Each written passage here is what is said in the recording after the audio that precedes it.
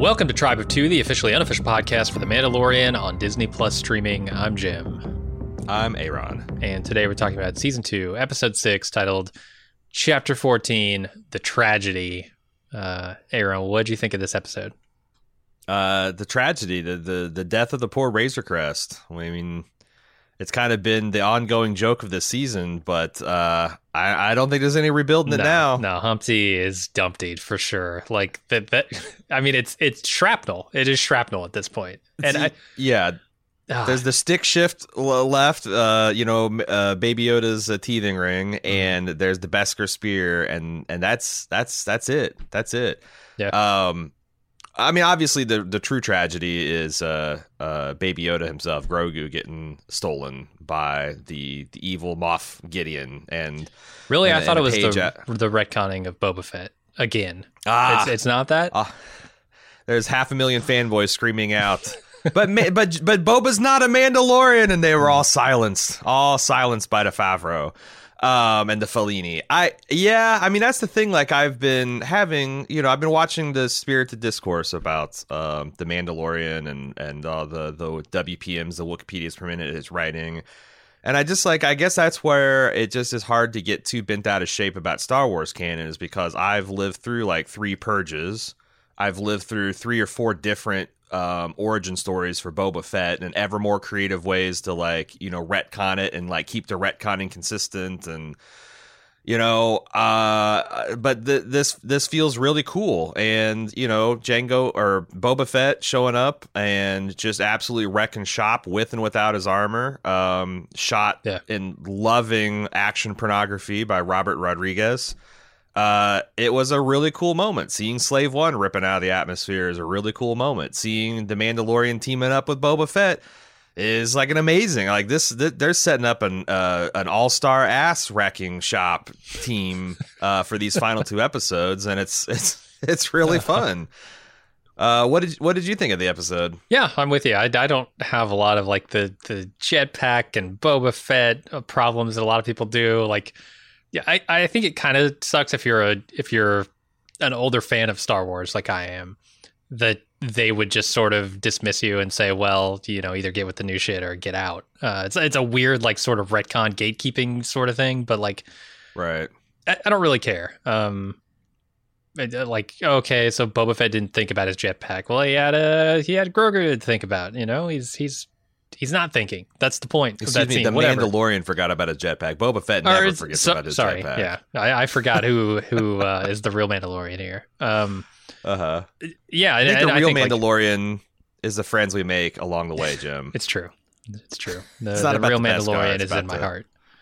Yes. Yeah, but I think it's fun. This show has turned into go to planet, have action scene, get one piece of the clue, continue forward, repeat, rinse, repeat.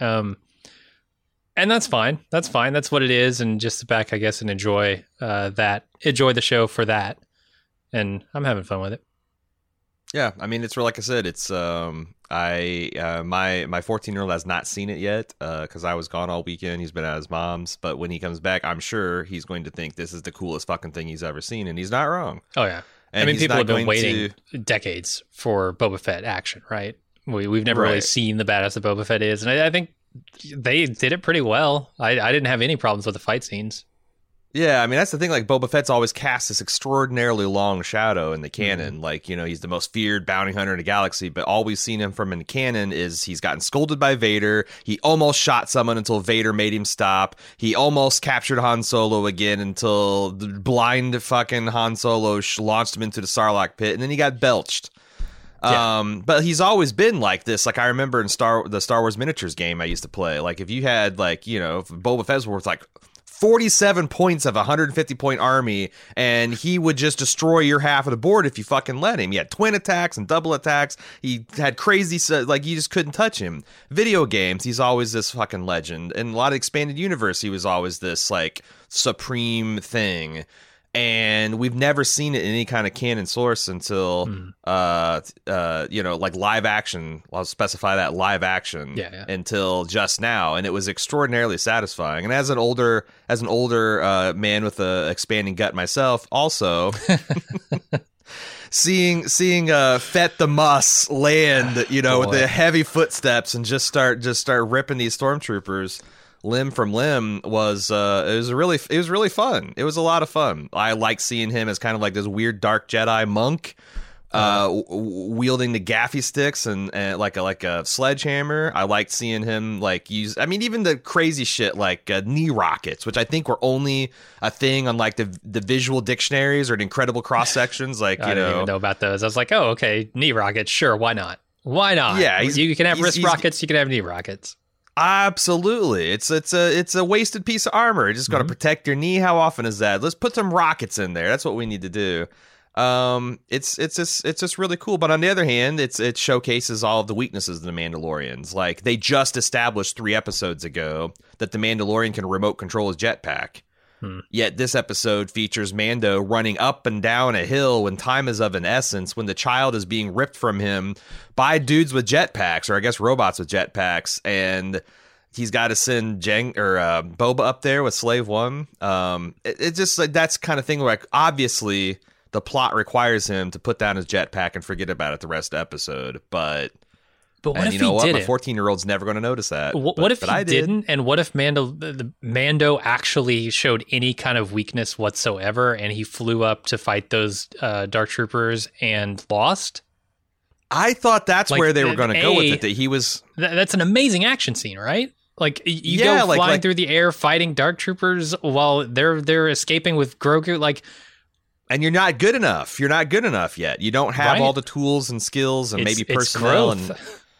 Yeah, seeing the Mandalorian get spanked and like go, tail between his legs and have to regroup with Boba Fett and Fennec and Bill Burr get the squad together, like it'll make it that much more tasty when he finally gets his vengeance and they finally get Grogu back and Moff Gideon gets served out finally.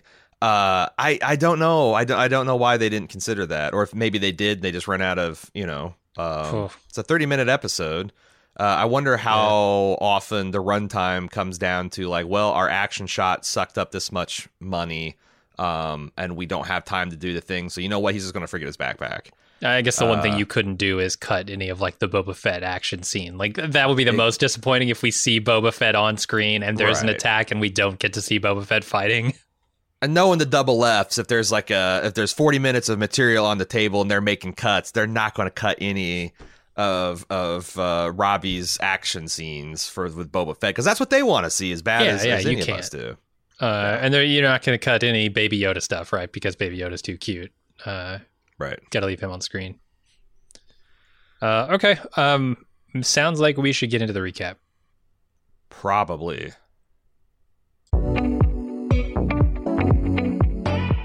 Here are the highlights coming up this week on Bald Move. For Prestige, me and Aaron are still extending our Shogun Afterglow with part 3 of our discussion of the 1980s TV miniseries. Last week absolutely shocked our sensibilities with Lord Toranaga doing the tango. What delights and horrors will await us this week? Then for Pulp, this Friday join us for our latest prep session for House of the Dragon Season 2 as we take another look at the key differences between the text of Fire and Blood and the on-screen action for Season 1, and what they mean for the characters, story, and setting. Get your Valerian steel sharpened for the new season. You can find these and many other great podcasts by searching for Bald Move Pulp or Bald Move Prestige in your favorite podcast app.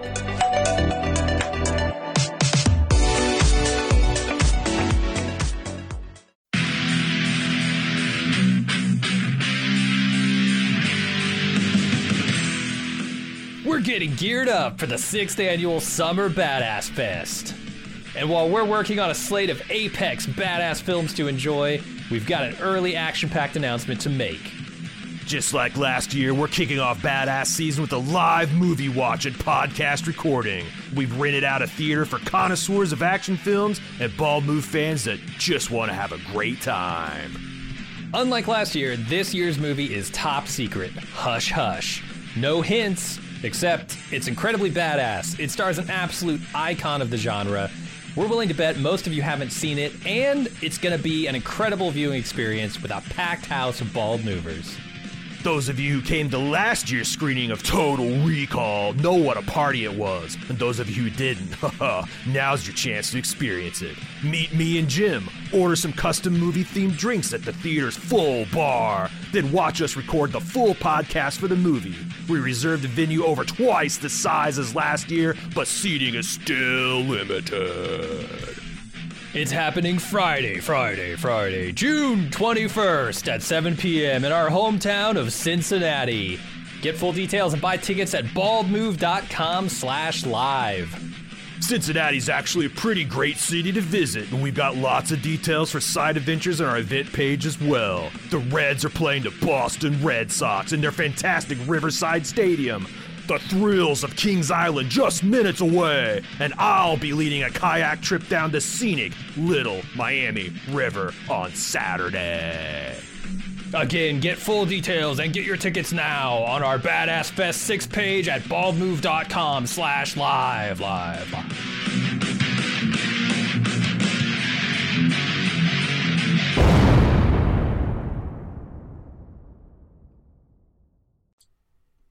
All right, we start off with Mando and Grogu approaching Tython. They're doing the Jedi catch thing again. I guess Mando's just trying to like sort of try and help teach him, except, you know, he's not very good at it because he's not a Jedi. And yeah, I didn't understand this scene. Like, it's fun for, like, you know, his obvious pleasure at using the child's name and the child responding to it, and him like chuckling under his helmet. And then I guess the thing I don't understand is when he had Baby Yoda grab the stick shift and then he says Dank Farrik, which I've always taken as like an exclamation of displeasure. Like bloody hell or son of a bitch or fucking hell. You know what? But like he used it and it scared Baby Yoda. Then he's like, oh no. But I wasn't sure if he actually meant like... yeah, what was he doing? Is he's like hoping that he wouldn't be able to do it this time, that the skills would fade, or is he hoping that things would work better? Like, what was the or is this kind of like a more of a hot damn kind of thing where you can use it, or fuck, you know, like fuck is like a lot more like maybe Dank Farrik is more like a fuck that you can use it in multifaceted ways. I don't know. Yeah, it's a good question. I wasn't sure about the Dank Farrik stuff. I mean, the whole thrust of this is to emotionally connect us between, you know, Mando and Grogu. So, and it does feel like they are setting up that nicely, that like he is kind of in denial. Like he's acting like, hey, if I just find a Jedi to give you up to, it's going to be easy peasy, kid. But like he's denying how much the child is attached to him. He's denying how much he's attached to the child. Yeah. You know, he's making up all these excuses. I can't train you to power. Like, it's weird because I would say they're setting up for a situation where the Mandalorian does train Grogu. He can't. As like a foundling bounty hunter. I saw a suggestion. Someone suggested that you're going to find out that the Mandalorian actually refers to the child when all things are done and said. But I'm like, I mean, that's almost too cool of an idea for Star Wars to countenance. A Master Yoda level Jedi that's going to be trained to be a bounty hunter. Yeah, I'm picturing the suit that the Mandalorians no doubt already have made, the Baby Yoda, the Grogu miniature Mandalorian suit. Because, you know, if the Empire has Baby Yoda handcuffs, why the fuck not? Why not? Of course, those wee little handcuffs. But I don't know, because like usually when Star Wars has countenanced like a gray Jedi, you know, like a mercenary like Kyle Katarn, he's never been like chosen one levels of power, right? Yeah. He's always been kind of like a fringe Jedi that can do, you know, he has his skills here, and I guess in a video game you can power him up to be Palpatine or Luke Skywalker or whatever, but like it would be a whole thing to like, okay, well, you're going to have the highest midichlorian count, and you're also going to go run around in Beskar armor. I mean, holy shit, it's super cool, but it's almost like universe breaking. Like, why doesn't he just become king of the galaxy, you know? Well, that might be a temptation. You know, it's true. King of the Mandalores, at least, right? Is going to have baby Yoda wielding the Darksaber by the end of this thing. Why not? The Mandalorian is what he'll be. This whole scene feels like a prelude to a breakup. Like he's trying to soften the blow that he knows is coming from when he's got to break up with Baby Yoda. Yeah, it's like when you're trying to talk him into someone in an idea of it's a bad idea and it's your idea. Like, don't you want to do this? I thought you wanted to do this. And yeah. Yeah, like, Thank oh, you, you're going to have to go with the Jedi when they show up. We'll find them. You're special, you gotta do it. Yeah. Yeah. I don't know, trying to let Grogu down easy. Was the whole vibe I got. Mm-hmm. The next scene is they're landing near the Seeing Stones, and the whole kind of landscape there is rocky and mountainous, so they kind of have to land a little far away, and then they jet up to the top of the mountain. Mando places Grogu on the rock and looks around, and then there's this moment where like butterflies are sort of congregating around Grogu, and then we see Slave One fly in overhead, and Mando turns around. He's been kind of looking around to see if there's any way to activate the thing.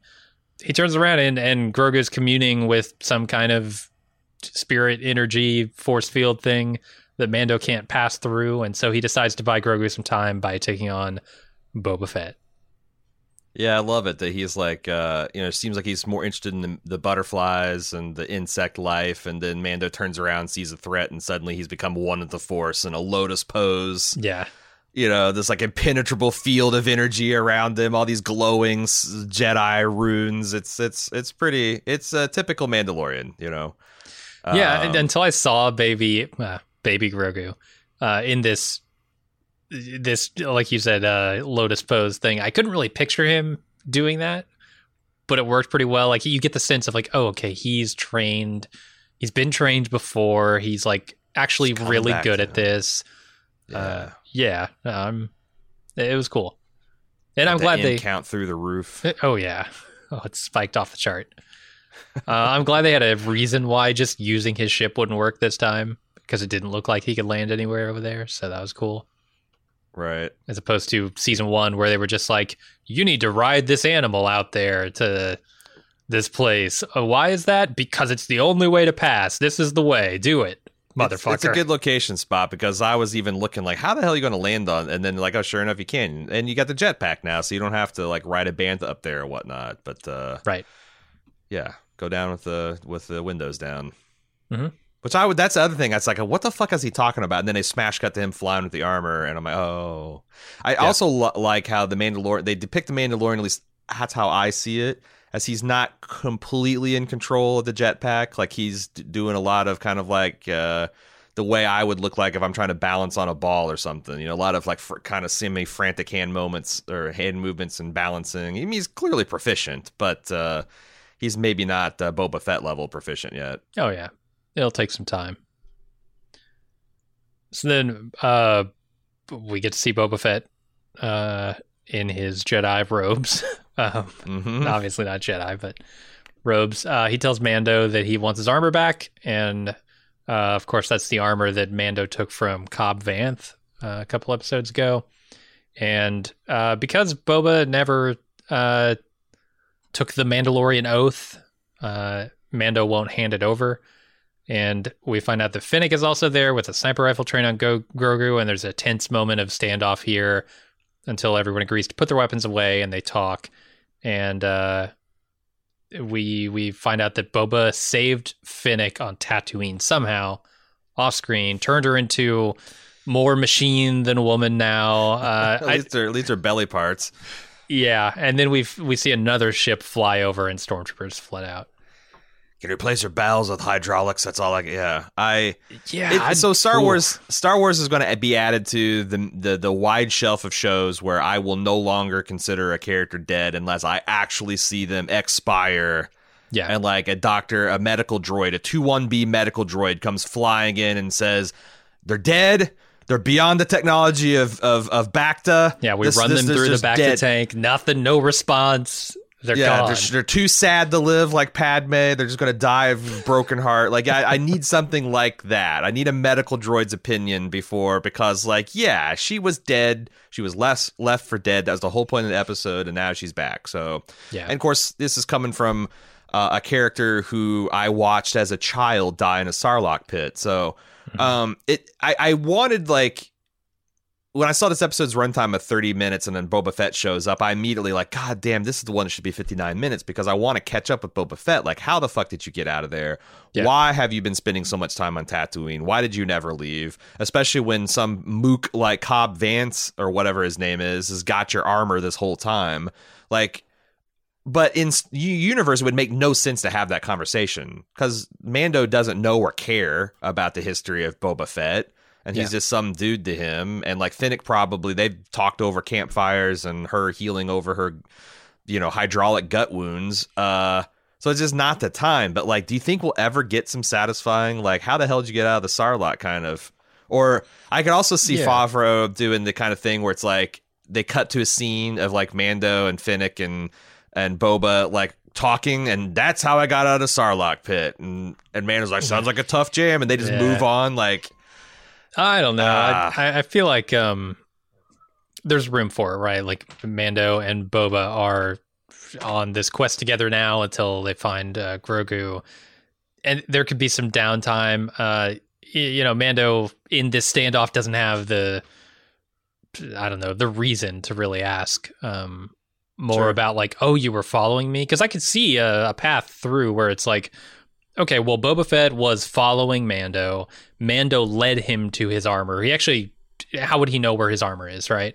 But by following Mando through his quest, Boba Fett found the armor, and then now he's following Mando anyway.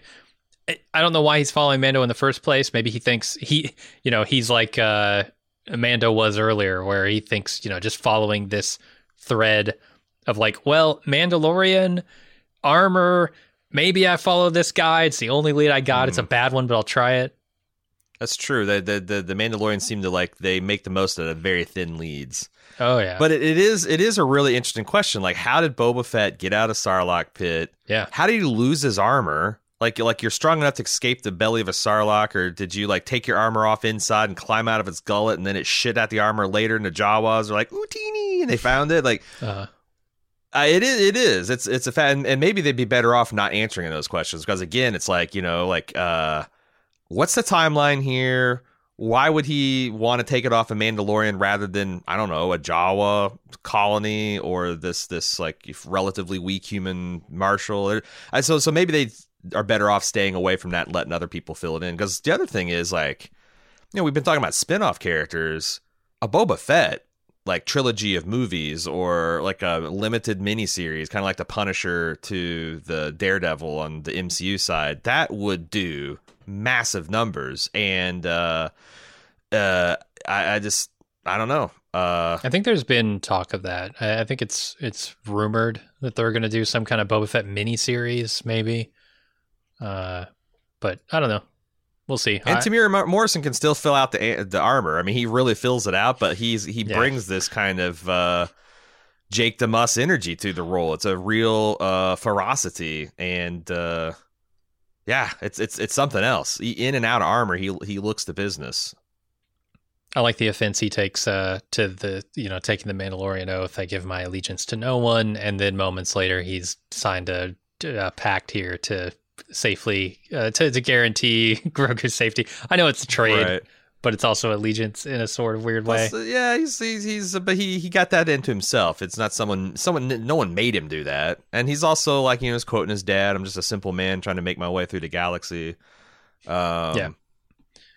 It's cool. It's all pretty cool. But also, I don't know why you couldn't say, hey, check the armor blockchain or block code. Mm-hmm. You'll see. You can. This fight can all be. But I guess the Imperials kind of forced this. This episode's paced like relentlessly. It's like one goddamn thing happens to another. You land, you jetpack, the Force activates. Boba Fett's here. You get in a fight with them. You give up your jetpack. Bam! Here comes the stormtroopers. It's there's never any moment that kind of like, hey, let's talk this over, like Boba suggests. Yeah, it's a series of ships flying overhead and people going, oh shit. Mm-hmm. So I got to know more about Fennec's situation, like how this all happened. The guts being totally replaced with robotics. Like I said, more machine than woman now. It's like, Did he replace her entire bowels with this machinery? Did he like, how far up does this machinery go? Is she? Oh yeah, it's 33 feet of Duracell tubing now. It's did he take her to the Jawas and they did this? Like I don't know what's going on here, but they don't. It is. Yeah, it is funny because when they showed her, she opened her belly, I think there'd be like tubes and stuff, but it's like essentially a scaled up version of what was in Luke Skywalker's palms, just like these little weird hydraulic pulley systems and stuff. I'm like, well, I mean, I guess that makes sense. That's her abdominal muscles. You'd have to replace abdominal muscles of this woman. You'd have to replace that, but like, yeah, I was hoping for some tubing. I was hoping for some techno-looking snow lizard guts or something.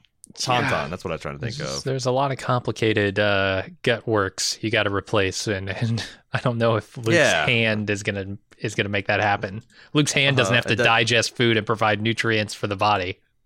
Yeah, and like what else is like how far does it go up? Did they replace? I think Star Wars can replace just about anything. Like look at Darth Vader, but But can Boba Fett on a backwoods desert planet There's in the so outer much rim? sand in there. Yeah, they got so much sand. No.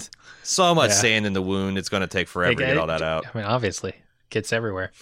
All right, everywhere. Mando runs back to Grogu to find him still meditating.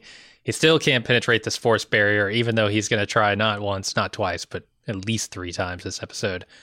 And so Boba and Finnick are fighting off stormtroopers, trying to keep them at bay. This is a long action scene here. Anything you want to talk about?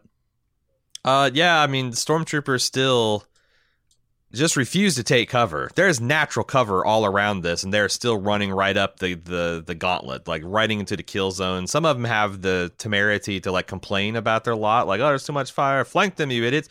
Yeah, try to flank. Try to use some cover. Try to use some suppressive fire while your other, but like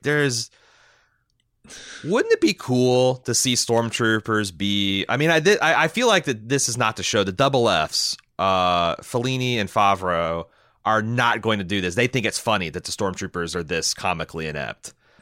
But it would be nice to see some rank and file stormtroopers that have a couple brain cells and to make the heroes actually have to work, But the heroes are no better. Like the Mandalorian's idea of getting into firefights, landing in the middle of stuff and letting his Beskar tank shots while he just, flinches every third hit and guns people down in the open. So he's got that luxury. It's very G.I. Joe fighting style.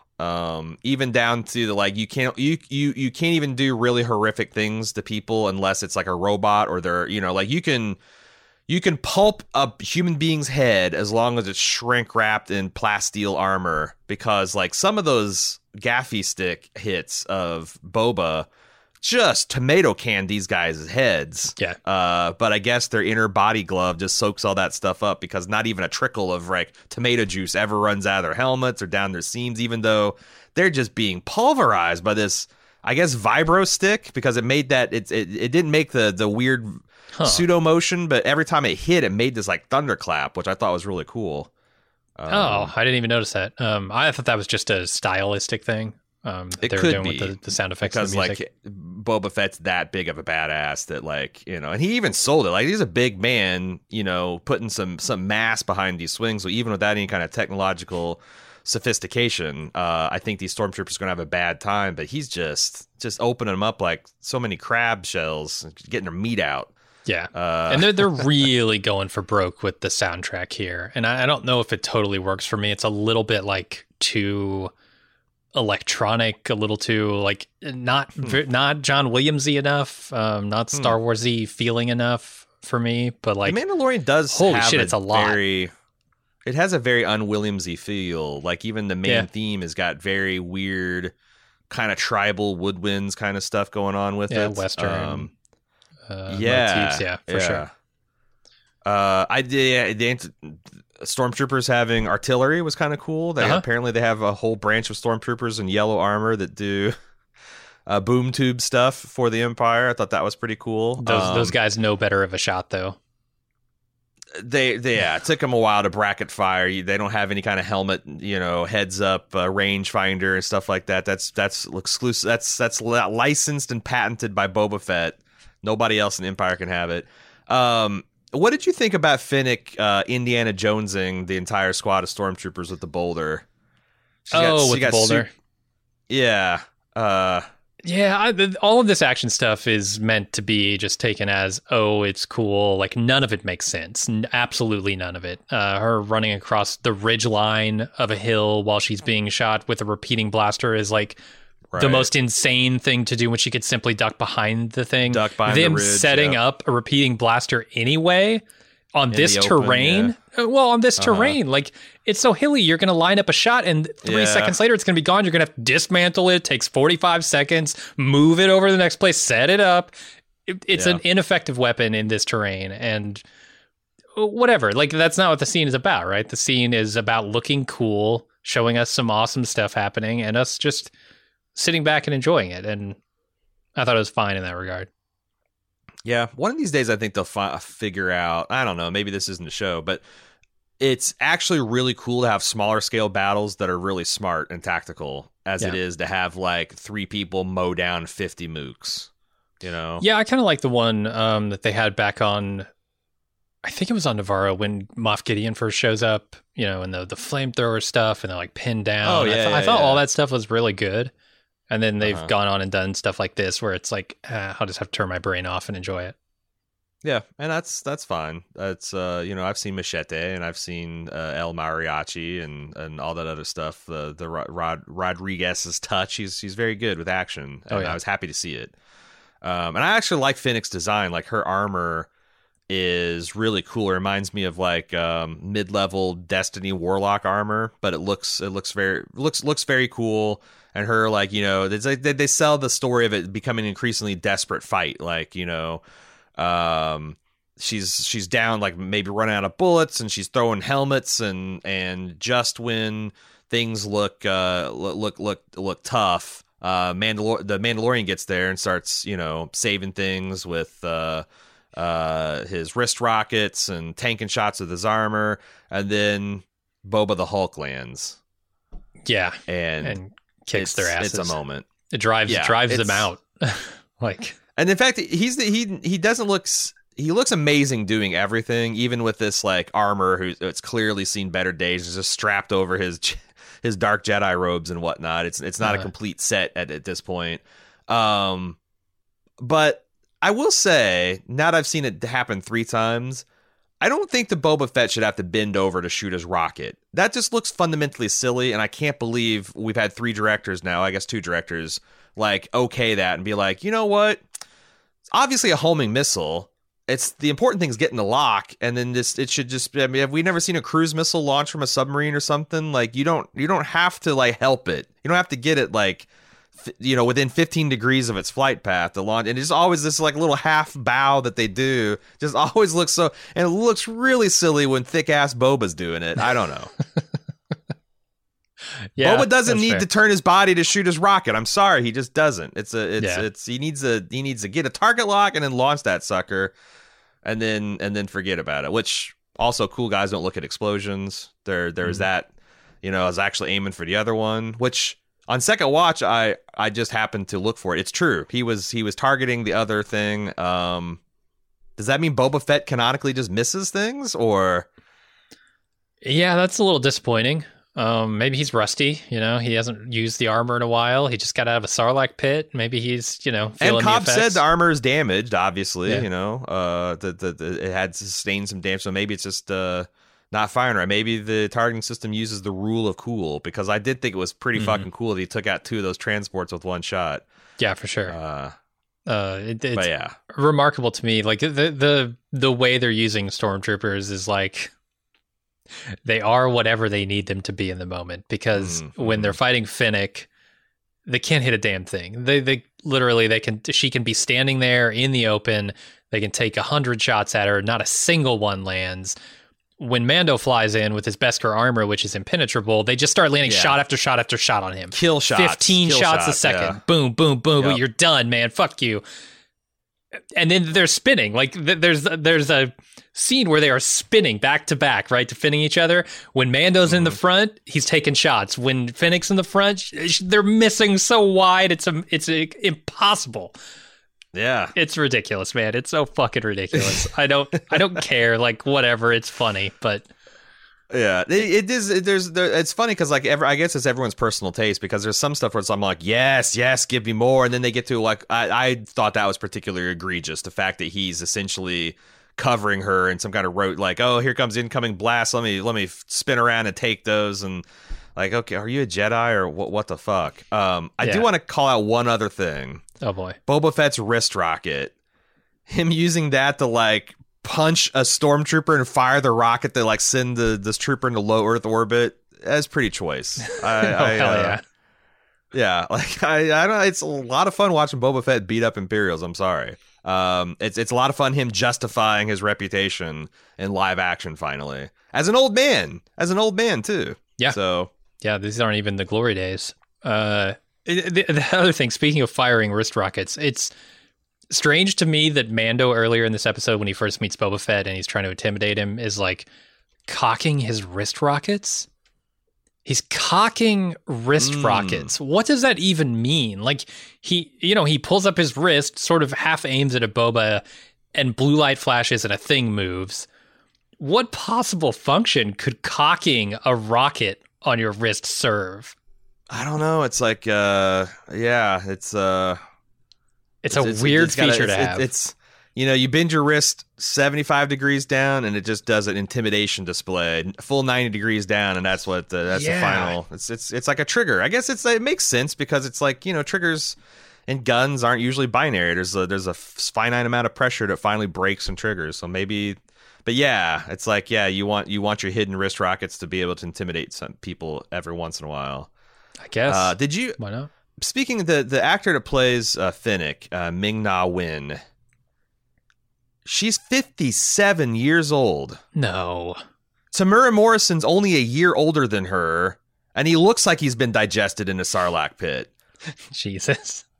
I cannot believe how well preserved this bounty hunter is. I'm gonna have to get all my guts replaced by plasteel tubing because holy moly. What an accomplishment! What an accomplishment! When 57 years old, I just want to point that out that her and Boba are only like a year, 18 months apart in birthday terms, but that's crazy. Good Lord!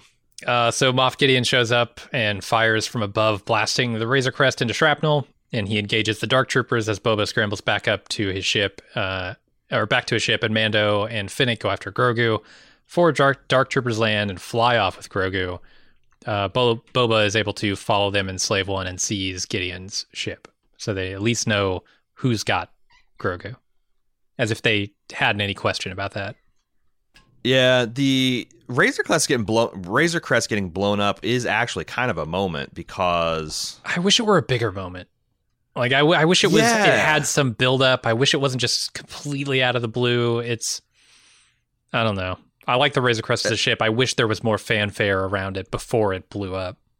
That's my question. Like, is the only way I see, because I thought the Razor Crest was a cool looking ship, and the fact it was like a pre-Imperial, like kind of rare that it's it's got these like nice things for mercenaries and bounty hunter features. Like, is he going to get another Razor Crest, or are they setting this up that he inherits Slave One? I mean, and how does he inherit Slave One? There's no way he inherits Slave One unless Boba Fett's dead. Yeah, I don't see Boba Fett just like, you know what? I came to reclaim my armor. Why don't you take my dad's ship now? Like, how did they write themselves out of him? Because he needs a cool ship. He does. He does. He absolutely needs a ship. And Slave One is the only place I can really see him getting one, unless he can go to like Kara or whatever and say, a lot of kids have Razor Crest Lego sets under Christmas trees right now. It's true. And I didn't even think about that. What's that going to be like? Open it out and it's like, oh, well, the Razor Crest is blown up, Jimmy. Yeah. Let's tune in next season to see what your new kit's going to be. Like, I feel bad. I feel bad. Although I don't know if kids really care about that stuff. Maybe it's more like, oh, I can't wait to get the new thing. But Yeah, I do wish it was a bigger moment. But I mean, as far as ship goes, like, you got to kill Boba Fett if you want the Slave One to go to anyone else. I would think. And if you're gonna kill Boba Fett, you have to make it on his own terms. He has to sacrifice himself, knowing that he's gonna die. And You know, look, Favreau's great at this, right? Like the heroic sacrifice he is no stranger to that. Yeah, sure. So he can do that scene and he can do it well, and he can make he can in that moment make Boba Fett a bigger hero than he already is, or a bigger badass than he already is, because I don't know that he's a hero. And it's the only way they can do it. What do you think about the first appearance of the Dark Troopers? We speculated about those a few episodes back and talked about their history in the Dark Forces games. Unimpressive.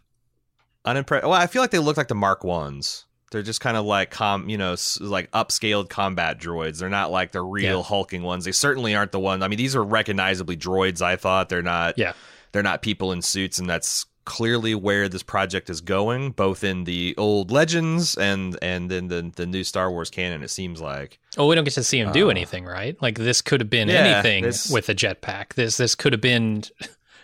I don't know, a stormtrooper, just regular ass stormtrooper, gonk power generator droid, yeah, with a jetpack on it, yeah. They did nothing. You wouldn't even need a droid to do this. You could just, send down some. I wonder kind of if they did have. I wonder if they whatever. did have scripted a fight with these guys, because you're right. Now that you mention it, like sending the squad down to just kidnap an unconscious Baby Yoda.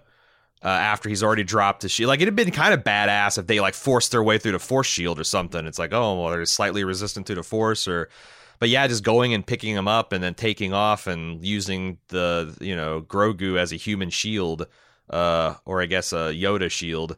I wonder if they did have something bigger and they just decided, like, hey, there wasn't the budget or time for it. Because, it's just got a huge budget, and obviously the mouse has got a lot of money, but it's not unlimited, so. No. I did enjoy the flip and burn that they do.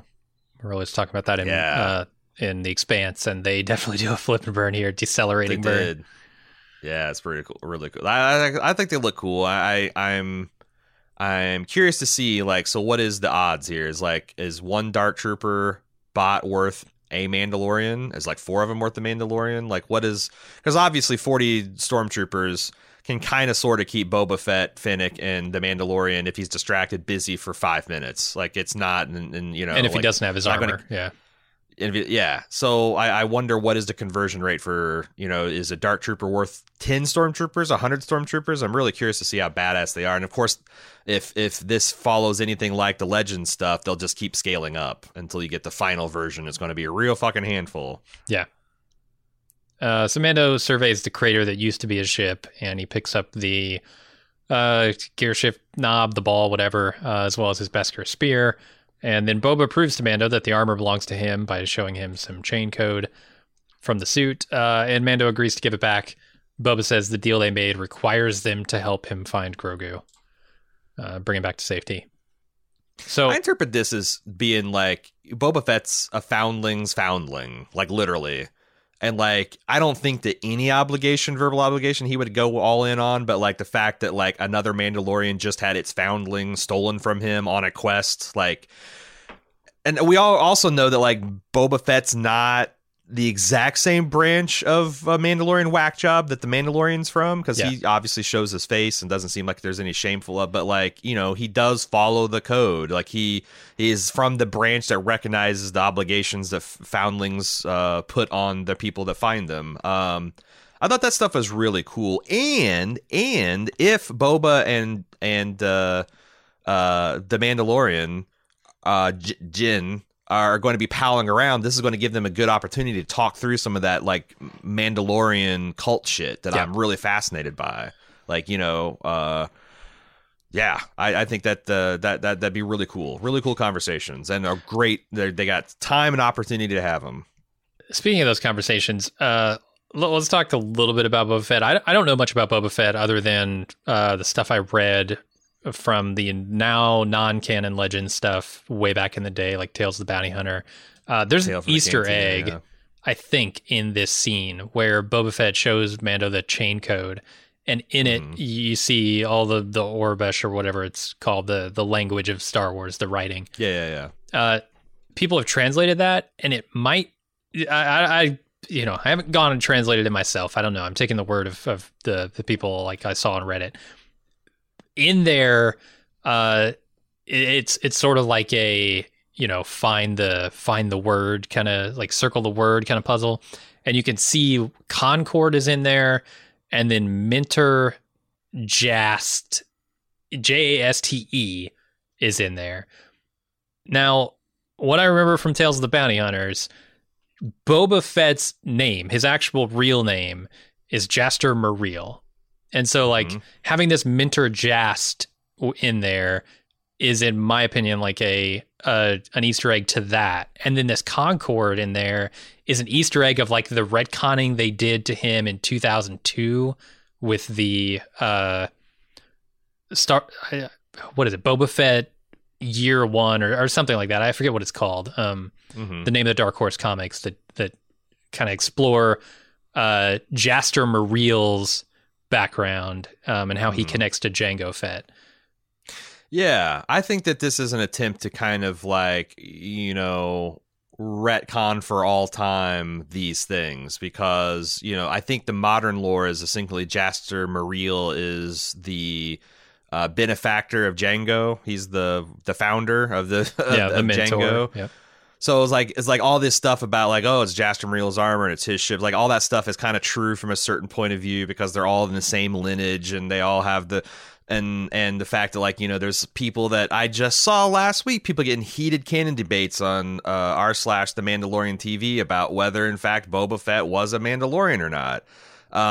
There is a lot of this kind of you know, it depends who you ask and depends on when you stopped reading Star Wars novels and whether you've kept up on it and whether you've seen Rebels and Clone Wars and all that kind of stuff, the Dark Horse comics. But I do think that this is an attempt to try to get a definitive, like, well, all these were kind of sort of true. Like you got bits and pieces of the truth. And for a guy like Boba Fett, who's shrouded in kind of mystery by design anyway, I think that's kind of interesting. But it's also a little bit like nailing Jello to a tree, because they do this in Marvel with fucking Wolverine, where like, what is his actual backstory? How old is he? Which wars did he fight in? And did he fight it as a Canadian or an American?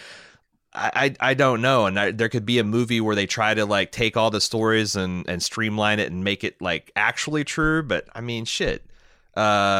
I guess now they're whatever they're doing is they're committing to it, and I think that all those little, what you're calling as Easter eggs, is signs to the fans that are like, no, this is now the page that everybody needs to be on. This is the new updated Wikipedia article. Everything else has been deprecated.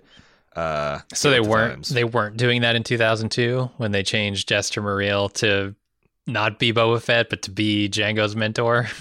Yeah, well, I mean, that's the other thing is because I remember reading. Because I tried to get to the bottom of like this Boba Fett stuff a couple weeks ago, and I remember like the anti-Mandalorian sect of fan base of Jango or of Boba fans. They hung this hat on like Dave Filoni talked with George Lucas when he's setting down to do the Clone Wars and Rebels, and they had like a bunch of ground rules, and I guess one of them was that George said adamantly that Boba Fett is not a real Mandalorian. And there's like quotes in the like Rebels and Clone Wars to that effect too. So it's like now it's like I guess the only difference is like Disney itself is stamping it and saying this is we're filming it. This isn't just hearsay. This isn't just a comic book or an animated kid show. This is actually live action Star Wars, which has always been the most canon you can get. You know. So I don't know. I feel like how do you define a Mandalorian? Is it taking that oath? Because, you know, if it's taking the Mandalorian oath, then Boba here says that he hasn't done that. And I think there's already people trying to see because there's one character, I think his name's Almec, that made a very definitive statement about Boba Fett not being a Mandalorian in these cartoons, and people are already being like, well, he would say that because it was in the context of a Mandalorian civil war, and he's very clearly trying to no true Mandalorian. Is that what we're going? Holy shit. Yeah, no, it's exactly what it is. He's essentially like gatekeeping Mandalorian for political and propaganda purposes, which is fine. You know, but I actually think it adds a lot of color to the universe that it's not one way to be a Mandalorian. Like, what does that even mean? Like, how are Corellians? You can't even describe what a Terran is like in 2020. Like, much less like describe how a Corellian behaves or a Mon Calamar. The fact that there's like all these factions and political things from a a faction that has recently fought a civil war over some of these doctrinal. I think that's really cool and makes the universe seem a lot bigger and more realistic than all Mandalorians believe a certain way and they think of this and da da da. You know, very like Star Trek does their alien species. Yeah, for sure. So then they take Slave One to Navarro, where Mando asks Cara Dune, now Marshal of the New Republic, to look up Mayfeld, who is the guy who he stranded on that prison ship last season. Bill Burr. Billy Burr. Yeah. He's doing time, apparently, for that whole incident. But Mando needs to break him out to locate Moff Gideon. Why? I could not tell you. I can't possibly tell you what a sharpshooter that has... Maybe it's his Nebulous. It's literally the only guy he knows who has Imperial connections whatsoever in the entire universe, so he's going to go bust him out of a prison. I feel it's like Ocean's 11, you know, when like Danny Ocean and Brad Pitt are talking about, it's like, hey, we're going to need a Grease Monkey, we're going to need a Florence Nightingale, we're going to need Ella Fitzgerald, need Imperial. a Monkey Man, this is their Ella Fitzgerald, you know, like you need, Sure. hey, you got to have an ex-Imperial sharpshooter because we're going to have to send a turbo laser bolt down a tumbler lock, and it's the only thing.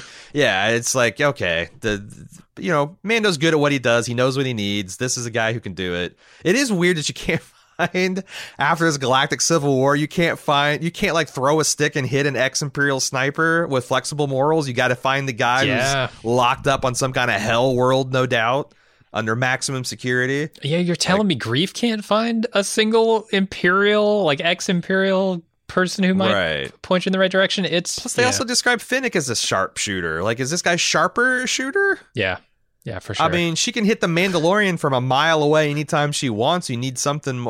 Maybe you need two sharpshooters. We'll have to see. Yeah.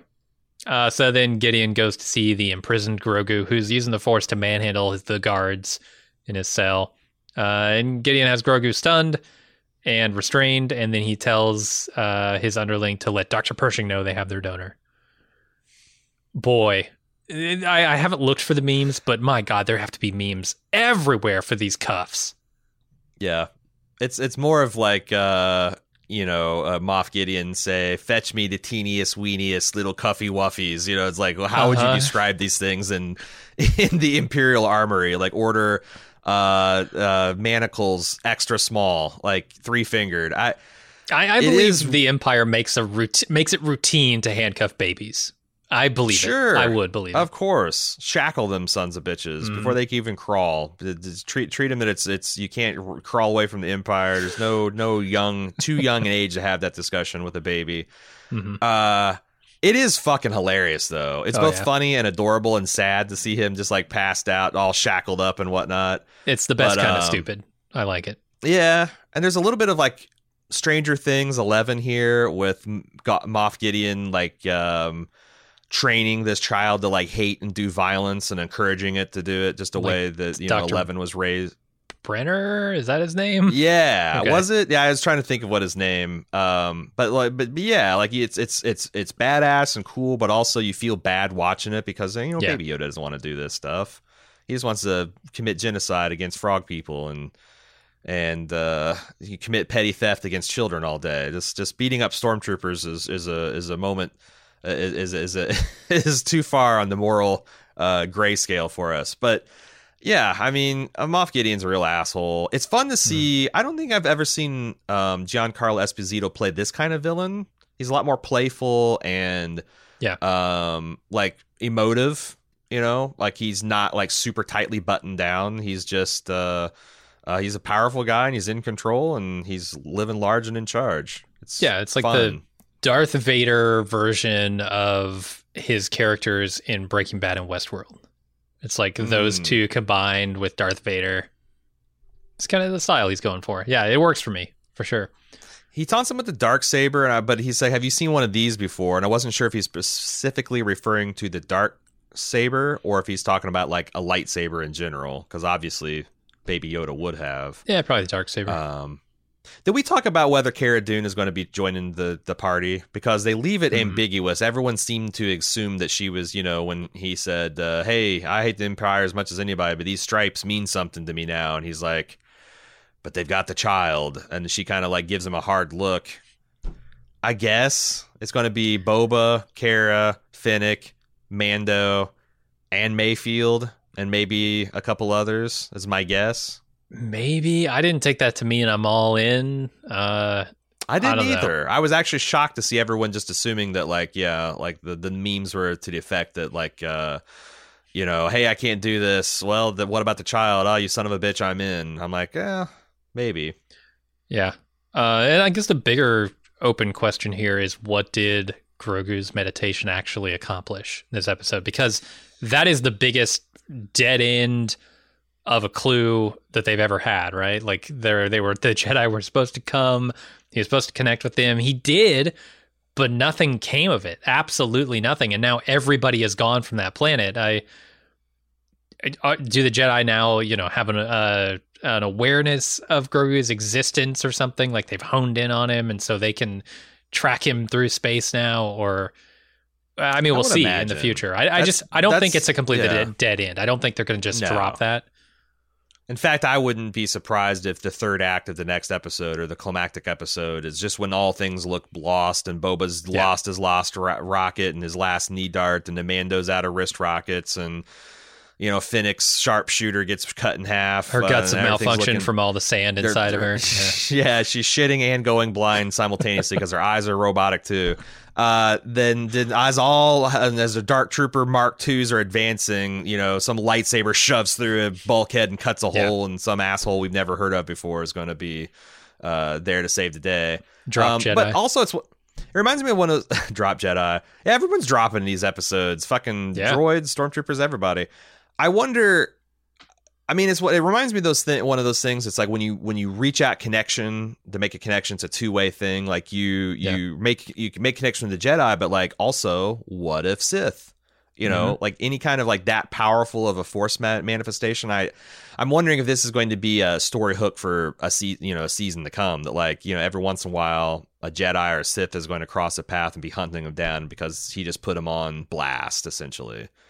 Only the Empire, the shards of the Empire, has been looking for the child thus far, but now you've got all the disparate bands of, you know, Jedi in exile, and, you know, Sith are going to be looking for him too. Darth Maul, why not? Let's get Darth Maul. Yeah, bring Maul back. He's still kicking around. Sure. It's going to be the pit boys. Everyone that's drugged themselves out of a bottomless pit is going to be coming back for the Mandalorian. And he puts up Palpatine. Palpatine already drug himself out of a pit for the sequels. So yeah. Boba Fett pieced back together both of those guys. Their guts are all era. Yeah. The pit boys are back, baby. Yeah, love it. Madman and father of Mad Max, George Miller, is back with another apocalyptic tale from the Australian wastelands. This time, we're getting a prequel featuring the origin story of Charlize Theron's character Furiosa, starring the Queen's Gambit's Anya Taylor-Joy in the title role and the mighty Thor Chris Hemsworth as the warlord Dr. Dementus. Furiosa promises more high-octane, slightly radioactive action and fun. Furiosa drives into theaters on May 24th, and we'll have our spoiler-free thoughts and impressions of the film, as well as a discussion of trailers and upcoming movies for everyone. But if you want to ride with us the full length of the podcast on the eternal highways of Valhalla, shiny and chrome, you're going to have to be a club member. Join today at support.baldmove.com. Get our full discussion of Furiosa and many more first-run films, plus tons of other bonus podcasts and ad-free feeds. Support.baldmove.com. All right, that's it for the episode. Do we have feedback? We do. You can reach us at mando@baldmove.com each and every week. We also have a thread on forums.baldmove.com if you want to argue if Boba Fett is a Mandalorian or not. I mean, shit, what is even canon, you know? Wait 5 years, it'll change. First up is Claire, said, hey, I thought Jim might like to know that the official Star Wars The Child Lego lists the little silver ball as a Razor Crest shifter knob, so you can continue to call it that. What does that mean? You're shifting hyperspace gears, man. And you need a knob for it. Sure. Why not? I'm just calling it the knob. But, you know, the British have kind of cornered the market on the slang knob. I can't really call it playing with Mando's knob. Yeah, come on, Grogu. Stop polishing that knob and let's get serious. Quit polishing your little knob. No, yeah. Well, I mean, when he goes through teenage years, that might be a problem. Which when he's 125, he'll be hitting puberty. Sounds about right. Adam W. When Ahsoka mentioned that she only knew one other being like Baby Yoda, I was also immediately skeptical that she didn't cross paths with Yaddle. I was so skeptical that I paused the show to check Yaddle's Wikipedia page and was surprised to read that it seems like this all checks out. Yaddle apparently took a less active role in the Jedi Order's affairs after the Battle of Naboo and was no longer in the High Council by the time of the Clone Wars. I've not watched the Clone Wars animated series, so not entirely sure where Ahsoka enters the picture, so I could be wrong. No, a couple people sent this in to us, and it seems like you are right. And it okay. So it does seem like it is literally a Wikipedia entry that says, well, this is what happened to her because she never showed up again. Is this from like some soon to be retconned Lucas era novel that was written right about the Jedi there's Council? Probably a footnote of like some kind of limited edition Star Wars comic book, but that's a story, and we're sticking to it. I just think it's weird that no one in the Jedi Council talks about Yoda's species. Like, is it really that mysterious when they had two of them run around in the Jedi Council within a few years? Like, oh, what was Yaddle and Yoda again? Oh, I don't know. Anyway, Frankie R. said, I haven't heard you guys talk at all about what's actually one of the most interesting parts of the show, which is the tech that drives the billion-dollar look and feel of The Mandalorian.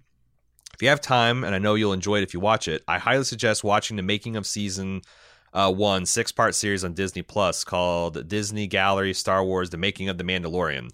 They've been pushing this at the end of every Mandalorian, and I started watching it. I'm on like episode 3. They're short episodes, but I'd highly suggest episodes 4 and 5, which break down some of the breathtaking advances and throwbacks the show has taken in producing cutting edge visual and practical effects for TV. Have you seen any of these, Jim? Because I actually watched this. Man, they got some cool shit. In particular, I want to talk about something they called the volume. Are you aware of this thing? No. It's essentially a set the size of a half-court basketball, and it's about 3 stories high, and it's got curved, like, all the edges are curved, and it's an entire I can't tell if it's projected or all LED. But they're able to. Oh, right. And they shoot lasers at the ceiling. They play Pink Floyd, and you're supposed to get high and go see this room? Yes. Okay. That's what they do after hours. But during shooting hours, they're actually able to put this fully immersive 360-degree background. Like, they aren't green screening Mandalorian. They're standing him in front of, like, when they put him on Tatooine, he's in this incredibly high-res 3D environment. And the advantages of that are manifold. And the way they use it is really ingenious. Like, for example, they'll take the Jawa's sandcrawler tank tread, and that's a real physical prop that's in the room. And then there's like a little bit of plating that goes up against a wall, and it all seamlessly blends into the set. So when they shoot this with a camera, they get depth of field, and the background kind of looks blurry, and you can't tell it's a screen. But all of like the reflections you get of Mando's armor, like, they get all that stuff for free. The lighting looks right because it's able to project the like accurate lighting of this sky color at this day. Mm-hmm. It just looks like they're really excited by it, and it looks really next level. And what's really interesting is we recently got our hands on some screeners for the new season of The Expanse, and I don't want to spoil anything, obviously, but I think they're using the same technology, because there's a scene of someone riding in an elevator where I thought it's pretty obvious that they weren't actually moving through this space. They were just projecting shit on monitors and stuff. Huh. And I just think it's I don't know. It feels like the next generation of blue screens, because if you're just wanting to shoot like a star background behind someone, especially if someone's in the foreground and the background's kind of out of focus anyway, why take the time to composite that shit? Just put them in front of a big LED screen and have them lit realistically, and when you're close enough that you could tell, put a physical prop there. But so many shots were done with this new technology. It's really I thought it was one of the more fascinating things. It reminded me a lot of like the behind the scenes Weta shit from the Lord of the Rings stuff I've been watching, where people are just giddy about this new toy and all the possibilities. Like in the first season, it's just something they did. They like cut costs and like save time. But in this second season, they started actually thinking like, wow, how could we actually build sets that take advantage of this and make things bigger and more expansive? And It's really cool, and I just essentially stole the rest of Frankie's comment in my enthusiasm for the volume. But it's really cool, and the way that the camera seems like it's synchronized to it, so as it moves, like the background moves and gives realistic like parallax scrolling, and they can like digitally clean stuff up later because it all synced to like the movements and stuff. And they use the Unreal Engine is what powers this like 3-dimensional space that they texture and light and do all that kind of stuff. But it's cool. You ought to check it out. I imagine that this is going to be like used for all your favorite, especially Disney properties. Oh my God, MCU is going to be using this tomorrow. But I thought I saw them using it in The Expanse too. It's going to be. It's a next level thing. You should check it out. Finally, the Donald has concern about the pacing of the show. It says the first season was slow and methodical and didn't really reveal anything at all until the final episode. The first half of this season seemed to be following much the same route, maybe a little more information, but slow. And as Aaron pointed out, a lot of side quests in the RPG that we're all watching. But these last few episodes feel like they're skipping all that fun stuff and just blitzing right to the end. I'm also annoyed that the Mandalorian show is less about Mando and more about Baby Yoda. I was really looking forward to Mando having to come to grips with being in a cult, his past, and his position in Mandalorian culture, but it seems to be going away from that and leaning towards more epic Jedi-Empire conflict, a.k.a. the same old Star Wars shit. Yeah, it's definitely slow playing the Mando stuff, for sure. And I guess I'm okay with that. Comments here.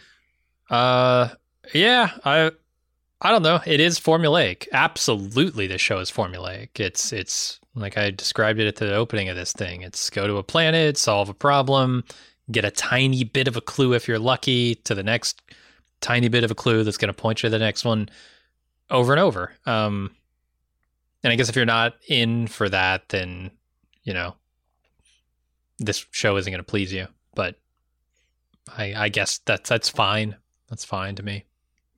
And I guess it's like, what is the story engine, you know, because in the first season, it was like, what is this thing? The second is, this is what this thing is. You have to return it to its people. I don't know how long that can be a story engine. Like, can you do 5 seasons and the Mando just continually trying to get Baby Yoda to where he needs to go and is continually frustrated in the effort? Or eventually is like the child going to be trained one way or another? And I also feel like having the Baby Yoda being kidnapped might be potentially a long-term solution to your problem of, you know, not getting enough Mando action, because like I'm looking forward to the next few episodes because I think it's going to give this opportunity to have a Mandalorian discussing with fellow Mandalorians what it means to be a Mandalorian and kind of figuring out for himself. So I think that's really cool. And like, honestly, I wouldn't even be mad if Baby Yoda is gone the rest of this season and big parts of next season. Like if it becomes like next arc is just like rescuing Baby Yoda and assembling. I don't think they're going to do that, but like I don't know. I mean, that's always the danger of once you get into something. Like once you stop just stalling and start telling a story, it needs a middle, which is usually tricky, and it needs a conclusion. And it's really easy to start cool things. Big open-ended mysteries with a sprawling world that you're designing, but as you make more stuff real, we've seen it over and over and over again. Creating new things also are handcuffs on the creator because you can't go back and change that now, right? Yeah. The possibilities that initially are infinite start closing down and become what's the logical thing to do next. And these like. Mandalorian next season is going to be a middle-aged show, and it's going to start having those problems. I think it's less affecting this show because this show's never been about like its plotting. It's always been about it's a really cool Star Wars universe with a really cool central character and a really cute sidekick. Right? So much cuter than Chewie. Yeah, but if you're really concerned about the Mandalorian developing as a character, I think these next 2 episodes are going to be good for that. And also, I do think the Mandalorian has developed. Like, he was such an emotionally stunted, traumatized child in the first few episodes of season 1. And now, like, imagine him laughing with his baby child, on kind of burbling on his lap. Like, you just can't imagine that last. He's made a lot of progress in terms of being like a parent and a guardian and relying on friends and making friendships and stuff. Like, you always thought the Mandalorian was kind of a loner before, and now he's got pretty regular crew of people he can rely on, both friends and frenemies and everything in between. So, yeah, he's definitely just changing. You can't expect this. Look, this is never going to be. It's never going to be Breaking Bad or The Wire. You know, like maybe one day the mouse will let someone do a really gritty mercenary bounty hunter show or a rebel cop show or something like that. But I think that's a limit. That's a limitation to Disney. They can't do it. It's like, I don't know that I would trade the entire MCU for something like Logan, but it's pretty fucking close. I mean, it's just sad to know that no matter how many years this goes on, we're never going to get something like that. Like a really dark, like something that really does justice. Like, we're never going to get a Wolverine movie out of Disney that really does justice to his character like we did out of, what is it? Was it Sony? Or one of the other people that had their mitts on the X-Men, Fox Studios. It's so weird to me though, because like the dipping of the toe into that was Rogue One. Like, I don't think it feels like super Star Wars-y, that movie, because it's, doesn't have a happy ending and all this stuff. But like, people loved it. Star Wars fans love Rogue One more than any of the new era Star Wars movies, right? In a lot of cases, except maybe The Force Awakens. I don't know if that's universal, because Jesus, I don't know that anything's been universally beloved other than Mandalorian in the last 5 years. But like, I like it because it's a PG-13 Star Wars movie. Mm-hmm. Yeah, so like they dipped their toe into it, and a lot of people liked it. I could see it being real popular if they kept rolling with that, and dipped more. I'm not saying like go HBO rated R kind of stuff, but like more adult themes and stuff that isn't just the original Star Wars movies have this in it. It's not like those are all rainbows and sunshine. Like, you can do a little bit of stretching on this stuff. I don't know. You mentioned Breaking Bad, and I was thinking of an interview that I just recently watched with like Vince Gilligan, and he was talking about how one of the best things they did for that show is to have Walter White be given an opportunity to completely get out of the situation he's in, and the audience to realize that, he actually wants to do the things he's doing. And it gives the show a reason not to just be week after week, much like The Mandalorian has been week after week. It's the go to planet, perform a quest for somebody, go to next planet, perform a quest. It would have been that with Walter White. It would have been, he's so close to getting to the point where he can get out of this, something snatches it away from him, right? It's the next thing that comes in and takes that away. Mm-hmm. But when you frame it as he is the thing that is taking that away, like he doesn't actually want the things that he's working toward, or the things you think he's working toward and he says he's working toward, that becomes an interesting character and an interesting show. And they could do something similar with Mando, and I feel like they might be trying to round into that, where it's like, okay, Grogu, I finally found your home world, I finally found the Jedi to take care of you. Do I want to give you up? Do you want to go to them? Like, can I communicate with that? Like, they are starting to like round some bit of nuanced character into this this sock puppet of nothing of a character from the beginning. Maybe they're going to go that way. I don't know. Yeah, it's kind of like, what happens when Isildur in the Lord of the Rings gets to the crack of doom and throw it in, and he just looks back and says no. Like, what happens if he finds the Jedi temple, there's 3 or 4 qualified Jedi to train him, and he's got to give the child up? Got to break those attachments, because that's the thing. Like, you are fighting at the core of the Jedi. They're not supposed to have attachments. They're not supposed to have loves, and they're supposed to be very kind of like neutral zen all the time. And that's not what they're doing to Baby Yoda Mando. I wouldn't mind a complete repudiation of the Jedi way, honestly, because I've long since become an adult and realized that the Jedi are just opposite whack jobs of the Sith, like denying human emotions and denying loyalty and love and bonds and that kind of stuff is just like inhuman. And I always thought that they'd take that in a direction of like Luke Skywalker, like being the third, like the middle path of that, but they haven't. And I wonder, it'd be interesting to see that happen with The Mandalorian, that like, you don't have to be this way. You can, I mean, it's dangerous, obviously, passions run high and all that kind of stuff. But like, the answer to being a healthy human being is not to to numb or reduce the emotions you feel. It's just to deal with them in an adult manner. Like instead, like when you get angry, instead of like, I don't know, murdering them like animals, even the women and children, maybe you take your lightsaber out of the desert and just slice up some rocks every once, or you know, you don't go and murder the younglings. You work out your anger and your rage and your fear in other ways. That'd be cool. And that would be that would take also, God, that'd be a great story to show like young people and teenagers too. You know, so yeah, that's.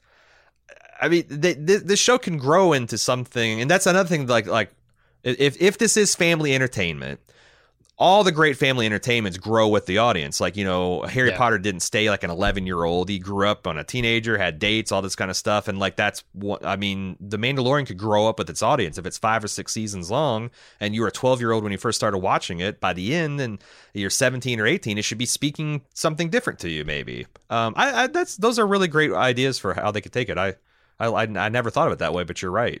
They got lots of possibility there. Does Harry Potter fuck? No. Harry Potter at most has some chase kisses and maybe dances. All right, I was gonna watch the series if he fucked, but never mind. Yeah, once he discovers the true purpose of his wand, the one that he keeps in his pants, it's just Reduso bone arrow from there. It's all about elaborate spells of hiding boners and nice. And never really recovers. All right, that's why they had to make the last movie 2 parts. There's just so much dealing with the boners. They had the rest of the plot to get pushed to a second movie.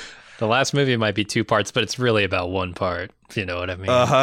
Oh yeah. The Elder Wand, they call it. Anyway. Now we're offending 2 franchises worth of people. Mando at baldmove.com is how you tell us how horrified you are at what we've done with Harry Potter and or the Star Wars canon. You can also follow along at forums.baldmove.com. We got a thread talking about Mandalorian. A lot of passionate Star Wars people there talking about it. We'll be back next week. The Mandalorian is no more. We will be returning to our regular Friday spot, at least until is this done before Christmas? Yeah. I'm okay. That's what I thought. I think we're done with the Mandalorian throughout the rest of the season, but we still got 2 more penultimate and ultimate episodes, and they're going to be sure to be action packed. Lots of stuff, right, aimed for your Star Wars fan heart, and we'll be there with you. Until then, I'm Aaron, and I'm Jim. See ya.